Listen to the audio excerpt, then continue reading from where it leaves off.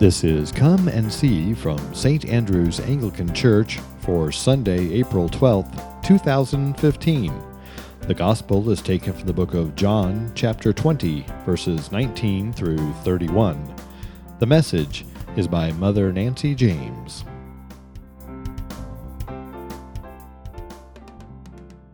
Lord, be in my mouth and be in their ears, that your thoughts be spoken and heard. In your name I pray. Amen. Our gospel this morning is emotionally packed. It tells of a day in the life of the disciples that was quite an emotional roller coaster. Yes, today's gospel contains a story of Thomas, and believe me, Tom is one of my most favorite subjects, but I don't want to focus on him today. What I want is for you to empathize with the apostles. I want you to attempt to experience what they must have been feeling and thinking during this episode. Our gospel begins by telling us they locked themselves in. They must have been afraid, not just scared of ill wishes from others, but truly frightened for their lives.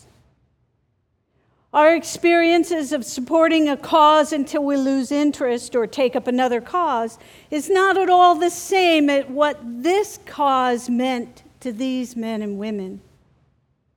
This is not like supporting a candidate until an election or cheering your team until the playoffs. These people staked their very lives on Jesus. They were 100% committed. They'd left their jobs and their families behind. And now it seemed they'd lost everything.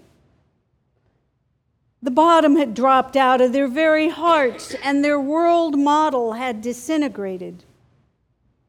Their hope was lost, and their future gone.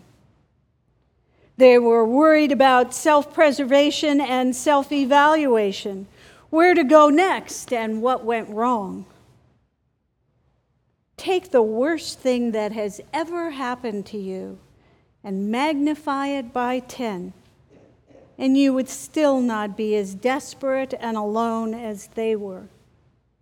And yet they clung to the instructions he had left them, and they tried to wait for what was to come next. Into this room, into this climate, Jesus appears. And what's the first thing he says? Peace be with you. If only. Yet when Jesus speaks, things happen. And I think that peace was suddenly with them. A similar, though less powerful experience might be if you're a parent and have ever misplaced your child when at the store.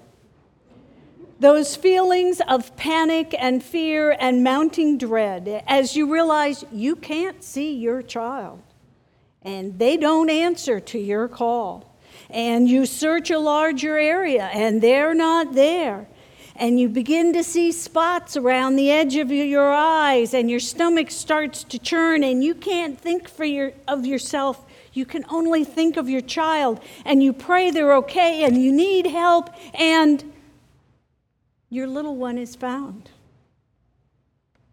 And when your little one is found, all of that disappears.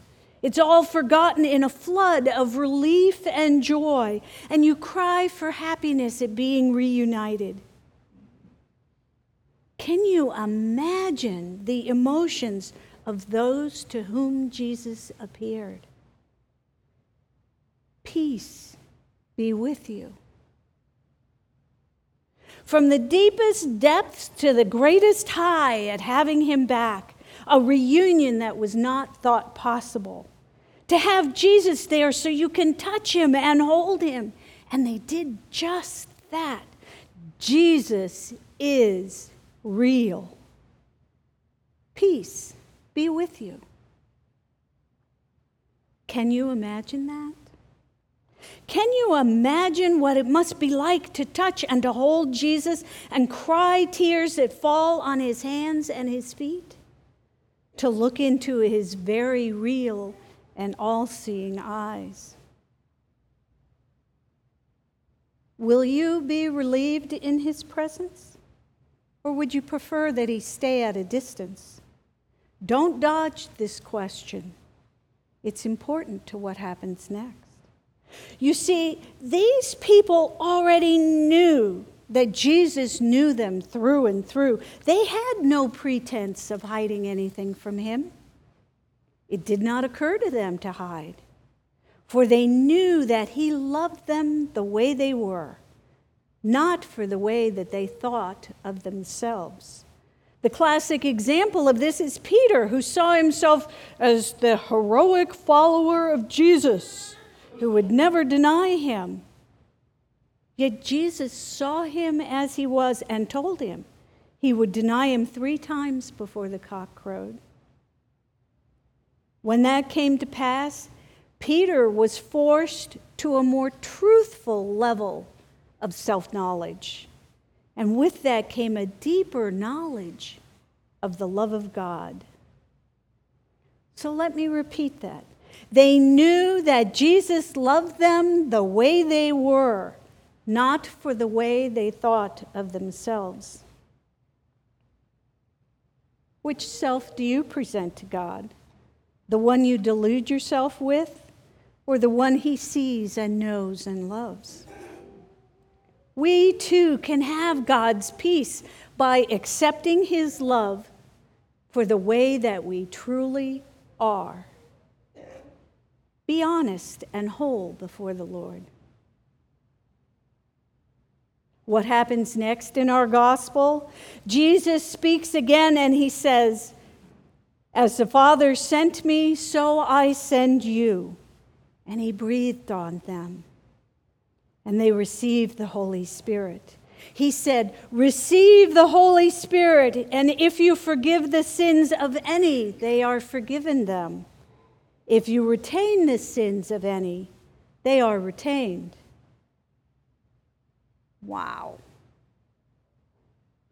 Jesus